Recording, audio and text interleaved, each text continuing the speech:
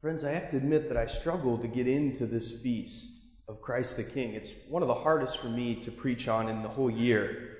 And I think part of it is the baggage of kingship or monarchy. That I'm so American in that sense. Like monarchy and kingship and queenship, it's not in our DNA. As Americans, we revolted against it. The very existence of our country was a revolution against kingship. And so I think it's hard for me sometimes to enter into that because my whole way of thinking is sort of formed by the American form of government and belief in the separation of powers and a constitutional republic and representative democracy and all of that. And so it's hard for me to sort of enter in. And so I think each year we have to kind of enter into the first century mentality that's how they would have, that power was generally concentrated, right, in single individuals, whether it was a pharaoh or an emperor or a king. And so that's the primary metaphor that they would have seen. And of course today it's been kind of transformed into lessons about leadership. There's no shortage of books on leadership, on managerial authority, on all sorts of ways of exercising a kind of kingly, shepherdly presence without the baggage of the language of kingship. So I wanted to kind of focus today on two things. This feast is only about 100 years old, and I wanted to focus on why the Pope inaugurated the Feast of Christ the King, what it was meant to protect in terms of our allegiances. And then second, what does the kingdom of Christ actually look like when it ushers in to our world? The first is, what is this feast meant to protect us from? Well, when Pope Pius XI inaugurated the feast, the Solemnity of Christ the King, in 1925, about 100 years ago, right? And he said it's going to be towards the end of the liturgical year, and it's going to remind us all that our primary allegiance is to Jesus, not to any political realities. In fact, in his speech in which he inaugurated it, he warned against the two movements of what he called at the time nationalism and secularism. If you think about the world in 1925, we're coming off of World War I, and there's all sorts of movements toward a kind of hyper-nationalism, movements that will lead to, for example, National Socialism in Germany. There's also all sorts of things going on around the world, such as the Russian Revolution and the Mexican Civil War, which are moving toward pushing the church out of society. Serious levels of persecution against the church, the execution of priests and religious. And so the Pope said at the end of the year, every year, we have to remind ourselves that our primary allegiance is not to a nation, it's not to a political party, it's not to a political leader.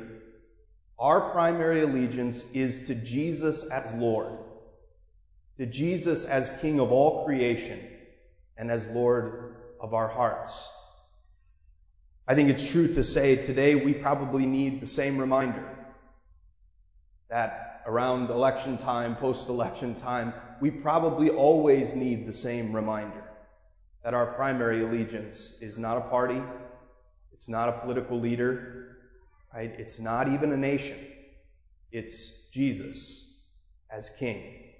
And we can have our preferences and we can have our allegiances, all of which can be really good. But in the final analysis, Jesus is King. No other allegiances can take that pride of place.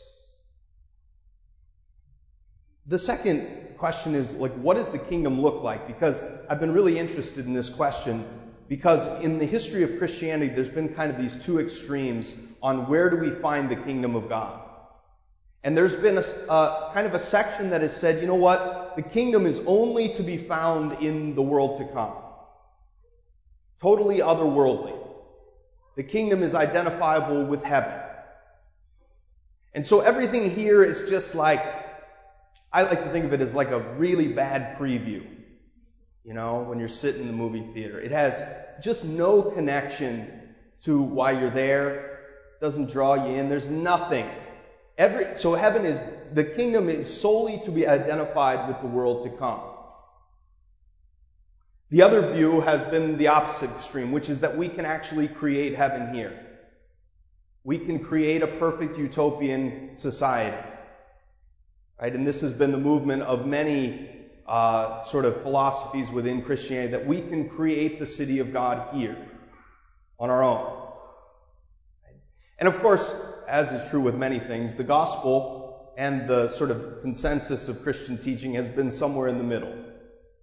Which is that, because if you look at Jesus' teaching, he says things like, the kingdom of God is among you. He says things like, the kingdom of God is within you. But he also says things like to Pilate, my kingdom does not belong to this world. And so it's a matter of the kingdom in its full realization, in its full blossoming, only existing in the new world to come, when God intervenes in a definitive way to bring about the transformed new heavens and the new earth.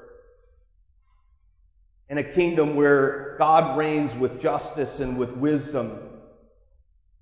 Right? That's the full realization of the kingdom. But the kingdom can be ushered in here too. The kingdom can be ushered in here too by the way in which we love. So our readings today give us that sense of where the kingdom is. We might even say that the kingdom, that Jesus is the kingdom in person.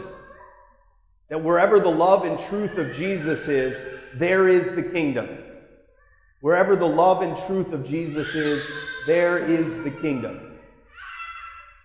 And so we can bring parts of the kingdom here. And so our readings fill that in for us. The first reading says, whenever we seek out the lost, there's the kingdom. Wherever we try to find the scattered sheep and bring them back into the pasture, there's the kingdom. Wherever we try to heal the wounds of someone else's pain, there's the kingdom.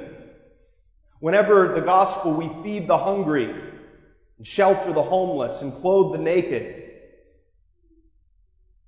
visit those in prison, there is the kingdom.